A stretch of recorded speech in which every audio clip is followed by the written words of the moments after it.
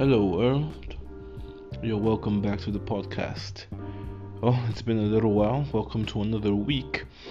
I skipped the last week so I could publish and, reset my schedule and get back to publishing episodes on Mondays or Tuesdays. I really don't like the idea of publishing on Thursdays, so I skipped the last week, and now we're back. Welcome back to the table, everybody. Today we're going to be spitballing once again. But this is not a Mind of Christ episode, it's just a spitball episode. I have a topic, I've thought about it, and I'm ready to talk about it, but there's no prepared script or anything. Well, I hope you are hungry. Grab a seat at the table. We are about to rumble. Yeah, let's go, everybody. Welcome back to Axstar, the podcast.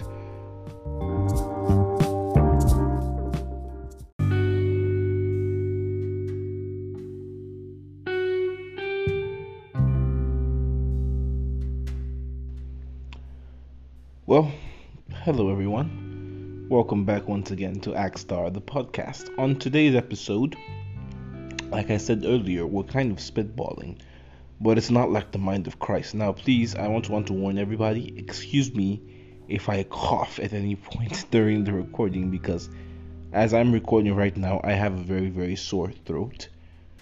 I believe I'm healed and I'm getting better, but right now I just, at awkward times, just need to clear it up. Today, like I said, we're going to be spitballing a bit, but not exactly in a Mind of Christ episode style. I have a topic I've thought about. I'm just not working with a particular script. But now that I think about it, that's how I've recorded most of the recent episodes, especially since I got back.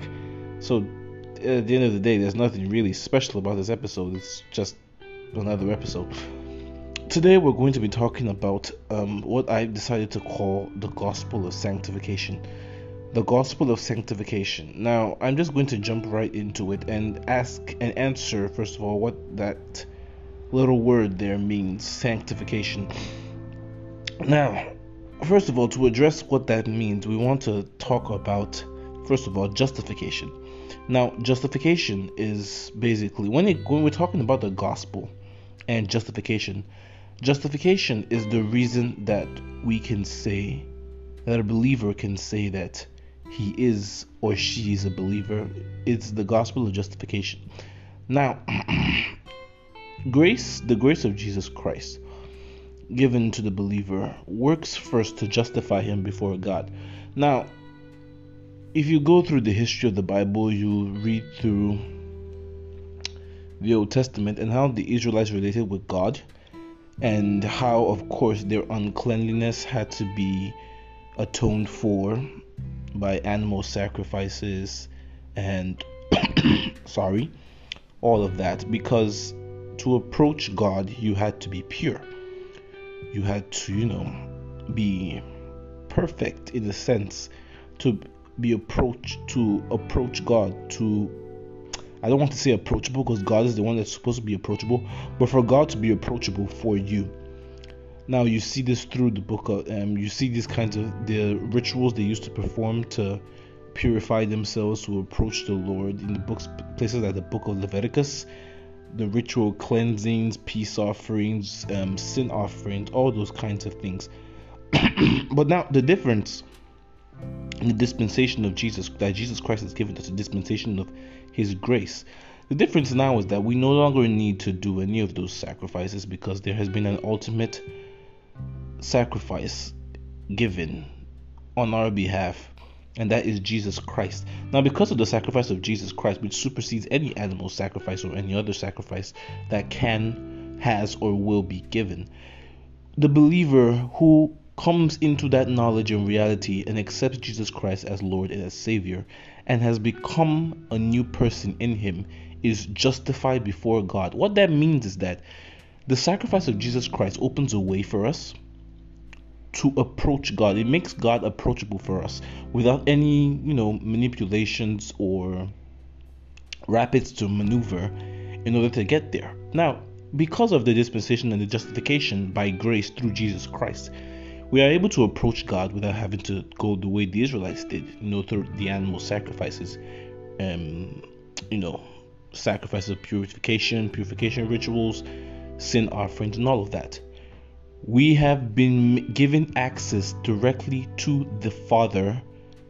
Like you'd say, there is no veil, there is no distance, there is no barrier between us and the Lord, because of the grace that justifies us before God through Christ Jesus. Now, when we understand what justification is the reason that is where the principle comes that we are saved by grace through faith. We are saved by the grace that justifies us through faith in Christ Jesus. That's what that means. So, even though we are not perfect in ourselves, we are made perfect by believing in Jesus Christ. And because we have been made perfect in that sense, we can now approach God. Now, that's one side of grace. I've been able to explain what is called the grace that justifies, the grace of justification. Now, the other side of grace that is very, very commonly these days neglected in the body of Christ is what we're talking about today. The gospel of the grace of sanctification. Now, what does sanctification mean? Now, the Bible says to us that we should work out our salvation with fear and trembling. Now, you say that we've already been completely made perfect and saved. Now, that is true, but then the Bible says that we have to work out that salvation with fear and trembling. Now, here's the thing, the Bible is very, very specific in this particular angle. Now, you see, what is sanctification? Sanctification is now being made pure. Now, you said, well, but you already said that we're justified and made perfect, so why do we now need to be made pure again? The Bible says that we have to work out our salvation. Now, here is the reason we have to be made pure. The Bible says that James wrote, and he said that faith without works is dead. Some people might say that show me your faith and I will show you my works. But James said, I will show you my faith through my works. What does that mean? What it means is that now we are justified in Christ Jesus, and we can approach the Father because we are made perfect in Him. Now, the thing that is the fact that comes with justification. But then the grace that sanctifies us is now what you would call the evidence of that justification. Now, many people like to say that, oh, you've been saved and justified before Christ, so there is no way to escape that salvation that you have been granted in Christ Jesus. Now, this analogy that my father likes to use, people say that I was not saved by my own works, therefore I cannot be condemned by my works. And then it says that, okay, think about this. You had no part, no say, no contribution to your birth. Your works did not give birth to you. But by your own works can you not terminate your own life? You see? Now, what does that analogy mean? It means therefore that, you see, saying that we were not saved by our works, but we're saved by grace, therefore we cannot be condemned by our works, and there is no way for us to lose our salvation when we do not live a holy life. Now, this might seem like a very fatalistic way to put it, but that is a narrative that has been pushed a lot in the body of Christ in many segments today. The once saved, always saved gospel. Now, this gospel tends to trump or truncate the gospel of sanctification, the grace that sanctifies us, the grace that tells us that we have to work out our salvation through fear and trembling. Now, I want to give you another analogy. Now, you look at a car. Now, the fact that to say that something is a car, it looks like a car. You go inside, it has the body parts of a car. Now, to say that a car is a car, when you see a car on the roadside, you haven't started the car. You haven't tried to move the car. You haven't tried to drive the car. You haven't tried to wind down the car glass. But you see a car and you can say that, look, that's a car. Because it has been given the body shape of a car. The manufacturer made it into a car. That is kind of like what the grace that justifies us is. The grace that justifies, the justification through grace in Christ Jesus, has given us a new identity, has changed our form, given us a new name. Now, this is what God has called us. But now let's go back to our car analogy. Now, we said that we're able to recognize this as a car by just moving past. But then when we begin, if we ever had the opportunity to relate with this car, maybe they said we should go drive it. Now, you have agreed that it is a car. It's evident that this is a car. But then you get in and try to start it, and it starts. Now, the fact that it started, the engine started, is not what made it a car. If the engine were dead, it would still be a car. But what now becomes the true evidence of this functioning car if it does not start? There is no evidence that this car is functional if it doesn't start. The evidence of the functionality of this car, even though we have agreed that it's a car, is that it functions. Now, this is the same way it works with our salvation. We've been justified by faith. We have that faith. But then people seem to forget that it's possible. Even the Bible said that faith can be dead. It can be non-functioning. Now, what gives it that function? The grace that sanctifies. Now, the grace that sanctifies. Now, sanctification, the works that we do are good works. They are not what justify us. But this is the evidence that our justification is alive and is real. Our faith is alive. The Bible says that we should work out our salvation with fear and trembling. What that means is that we should carefully, consistently do the works that are good in Christ Jesus to take us from a place. Now, Jesus Christ has justified us and brought us, given us access to the Father. But in ourselves, we are not yet perfect. We have been made perfect through Him, but He still wants us to approach the pinnacle of perfection. Now, this might sound a little confusing. That are there levels of perfection? Well, according to the Bible, yes, they are. The most perfect Jesus, that is the level of perfection that we are trying to attain. Now, when God looks at us through Jesus Christ, that He sees us through that, let me call it a glass screen. And because He's looking at us through Jesus, those who are in Jesus, that is what He now sees them through that light as perfect. But then the glass screen is above us, and our duty as believers consistently is to try and approach it. We're trying to get to the top. We're trying to become to a point where we can be at the very edge of the glass screen and even stand upon it, where God can look directly at us and see Himself, see Jesus Christ without having to look through Jesus Christ. I don't know if any of this makes sense. Paul said that, you see, when you in 1 Corinthians 13, towards the end, he said that we see unclearly as in a mirror now, but towards the end of time, prophecy will fade away. There will be no need for prophecy, because we will see clearer and clearer and clearer till we behold Him perfectly. The image that we see in the mirror. Now, that image that is the mirror that's unclear is Jesus Christ. That was what he was trying to explain. Right now, when we need prophecy and all of speaking of tongues and prophecy, is because we are trying to see Him clearly in that mirror. The image in the mirror is trying to be, let me say, sharpened. It's blurry. Now, what sharpens or unblurs the mirror, the image in the mirror, that image of Jesus Christ that we are trying to see completely clearly. And here's the second part of that scripture: and have it see us completely clearly, which means that we will be exactly like the image that we have seen in the mirror. The image is Jesus Christ. Now that we have seen it clearly, it means that that image has become a complete reflection of who we are. That's why we're seeing it clearly. So when you look in the mirror, you're seeing Jesus, and Jesus is seeing you right back. What happens is that you become the same person. How do you attain that?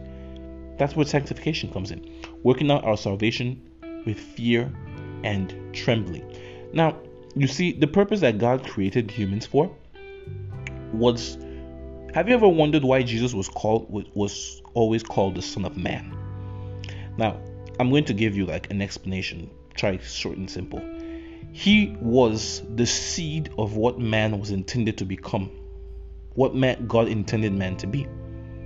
Now, God did not make man just so that He can have people to populate the earth. They say that, the Bible said that in Genesis, when they were creating, He said He spoke to Himself and said that, now let us make man in our image and our likeness. And He breathed His Spirit into them. What God was trying to do when He made man was to populate the earth with Himself. He made man so He can bring him up to the complete point where what He would have in Adam was another God. That's what He wanted. But of course, the fall happened and all of that, and He had to restore man through the working of Jesus Christ. Now, I'm really, really sorry. There's a lot of noise in the background from cars passing by. I'm recording rather early. I usually record much later at night, but I had to get this done. I really needed to get this done. I had to really, go into this recording. So, like I said, Jesus has restored us, the justification. Now we've been restored to the point of where Adam was created, and now we're trying to attain where God wanted him to be. How do we attain that? We work continuously, working out our salvation with fear and trembling, doing the good works which he has laid out and intended for us to do. Now, here's the fact. We're not doing those good works because we want to be saved. We're doing those good works because we are saved, and this is the evidence of our salvation. The working out is the evidence. Our faith exists, but we want this faith to not be dead. Paul, writing to the Romans, said that, shall we continue in sin that grace may abound? Now, this is the part of the grace gospel that the once saved, always saved movement will find very difficult to refute. What was his response? He said, God forbid. Now, God forbid being that, no, we will not continue in sin, saying that there is grace abundant for us. Now, Paul was the apostle of grace. He was the proponent of the grace that make it, justified, sanctified, righteous, the grace that make it righteous. But then he was the one that said that, shall we continue in sin that grace may abide? Or is it about that kind of abide, sorry. And he said, God forbid, meaning that no, the evidence of this grace that has been given to us is that our lives are changed. Now, there is no true salvation without repentance. Paul made it evidently clear there is no salvation without repentance. You must first of all turn from your evil ways. That is the evidence of salvation. Now, repentance is not what saves you. No, repentance is the sign that you have been saved. That's the beautiful thing. Jesus, whenever he would when you remember in the Bible when they brought the woman that was caught in adultery before him and said that whether they should stone her, and then he said to them that those who have not committed adultery, please cast the first stone, and then all of them walked away because they could not prove themselves innocent to stone her. Now, notice this thing, what Jesus said to that woman. He said, where are your accusers? And then she replied to him that none of them are here anymore, Lord.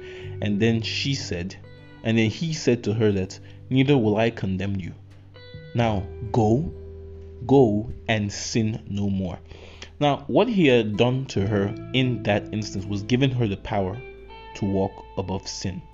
But then the evidence of what he had just given to her would be her not sinning anymore.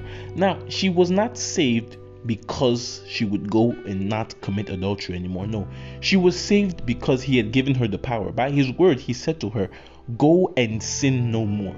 That was what saved her. That was what forgave her sins. That's what gave her the power. That was the justification.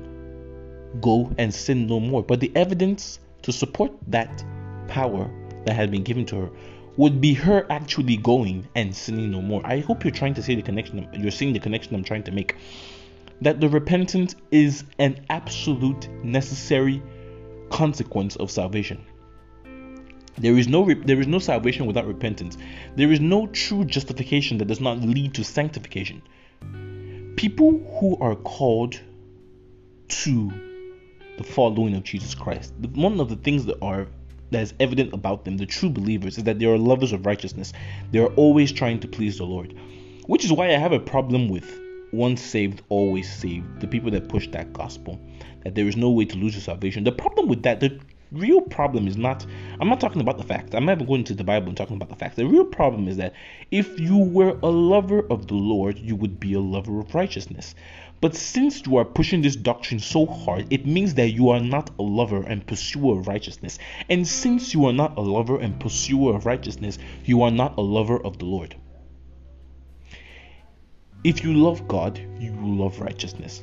When you keep on saying that how you live does not matter because Jesus has already paid the price and you are justified, it means that you do not love righteousness. And since you don't love righteousness, you do not love God. There's no way to paint it. the Bible, Jesus said that they that love me will keep my commandments. So those that will not keep his commandments, whether you like it or not, take it from me, who is bringing it from the scriptures, you do not love Jesus. If you loved Jesus, you would do the things that would please him. You would be a lover of righteousness. That is the base problem here. I'm not talking about the facts and how I'm trying to disprove it, even though there's multiple scriptures. I've given multiple right here in this recording as to why the once saved always saved gospel that negates the gospel of the grace of sanctification cannot be true. But apart from that, let's look at the facts. Believers, we're called to love the Lord with all our heart, all our strength, all our everything, and then love our neighbors as ourselves. Now, loving the Lord is the first thing. Now, how can you say you love the Lord when you will not do the things that would make him happy? When you would not do the things, that's the thing. How do you say you love somebody and then you're okay with offending them just because you say, he has already forgiven me. He has forgiven me, don't worry. That's the problem. Even if you do believe that he has forgiven you and therefore he will not condemn you, why are you deliberately making him sad? Now, I tried to very quickly to prove to you that you can be condemned. I can prove to you again. You see, when in the book of Revelations, he was writing to a particular church, I can't remember, and he said that after he gave them instructions, he said that they that do this, he will not erase their names from the book of life. Now, that statement clearly connotes that names can be erased from the book of life, that they can be erased. You can be removed. Your salvation can be revoked if you revoke the Lord. I don't know how people miss this because it's in our Bible. The way people just skip over the parts of the Bible that are not important to their doctrine. Some people even go as far and say that even if you deny the Lord Jesus Christ, your salvation is intact. Meanwhile, the Bible said in, was it 1 Timothy, that you see, if we deny him before men, he will deny us before our Father. It's there. If you are ashamed of me before men, I will be ashamed of you before my Father in heaven. What he literally said in that scripture was like, look, if you deny me, I will deny you. Yet people will come and be like, our salvation is intact even if we deny Jesus Christ. And there's hardly anything more blasphemous than this, but it's there in the body of Christ today. We become so lax in our thinking that that's the level we've stooped to, and that's why we're being overcome in the world a lot of times. Because you see, that fatalistic Christianity that got the apostles where they were in the book of Acts, we've lost it.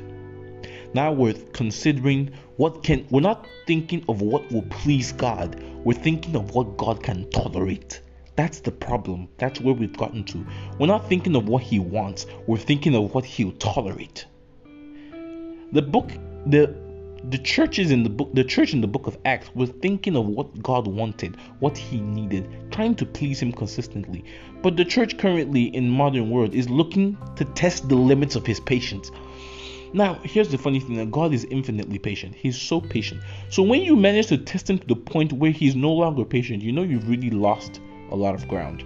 And that's where we are today in the church, slipping further away because of doctrines like this that say that encourage unrighteousness, because people will believe that, hey.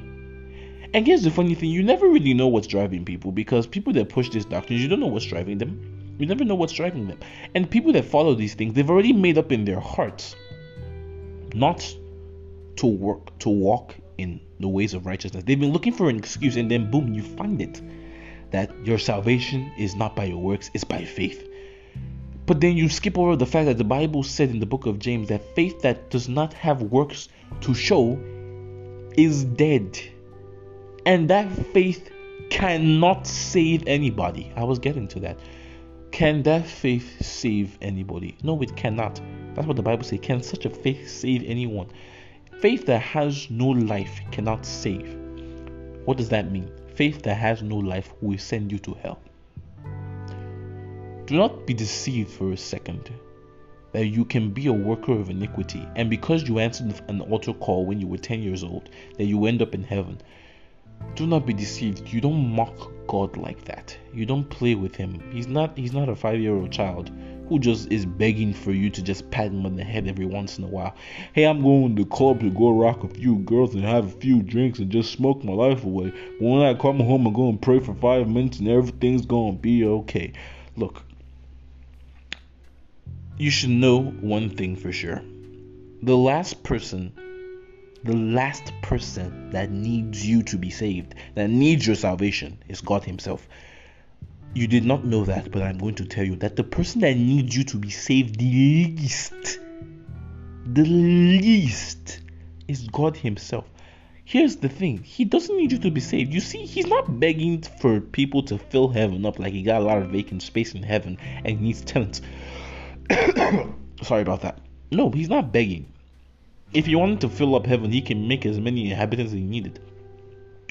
So when he's giving these instructions, when he's giving these guidelines to humans, to the people of earth, ultimately it is always 100% of the time for their good, because he himself has nothing to benefit. People have been deceived to think that God benefits from us. No, look, everything that he does, even when it seemingly benefits him, in the long run is for our own benefit. He's in heaven. Nothing can pull him from there.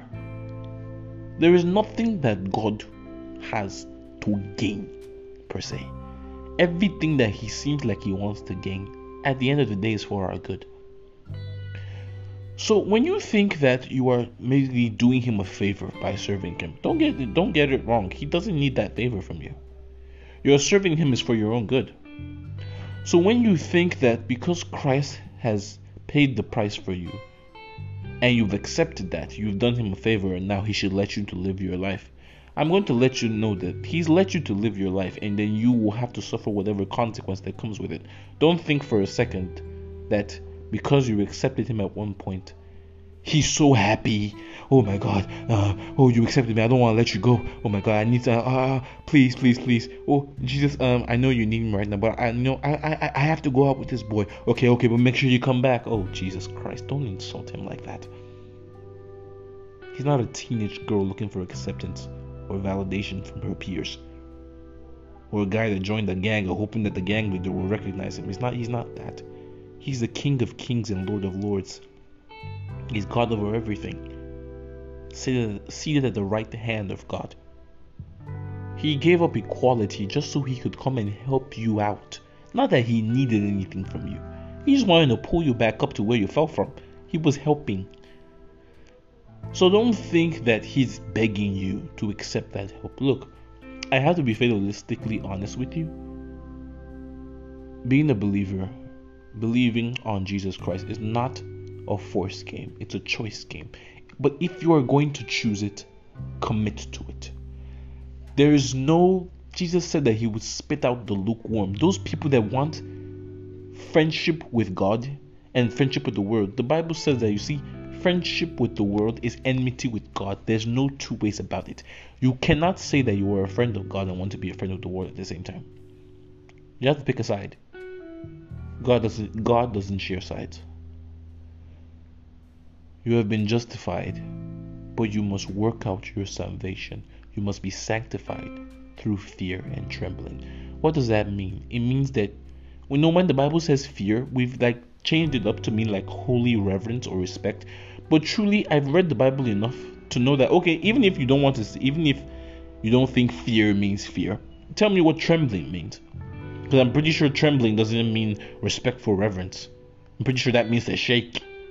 So when the Bible says fear, I believe very much that it means fear. So when it says work out your salvation with fear and trembling, what it directly means is that be afraid in the working out of your salvation. Be so scared that you want to stay on the right path. Holistically and fanatically hold on to it. That's what Jesus wants from you. Look, it's a do or die affair. I'm staying with Jesus because that's the best place to be. Everywhere else has nothing to offer. So the next time you think that because you accepted Christ at one point in your life, that you are saved and you cannot lose it, remember this: he can and he will spit you out, erase your name from the book of life, and deny you before the Father. I'm gonna sign out in the next segment. Thank you. Let's go.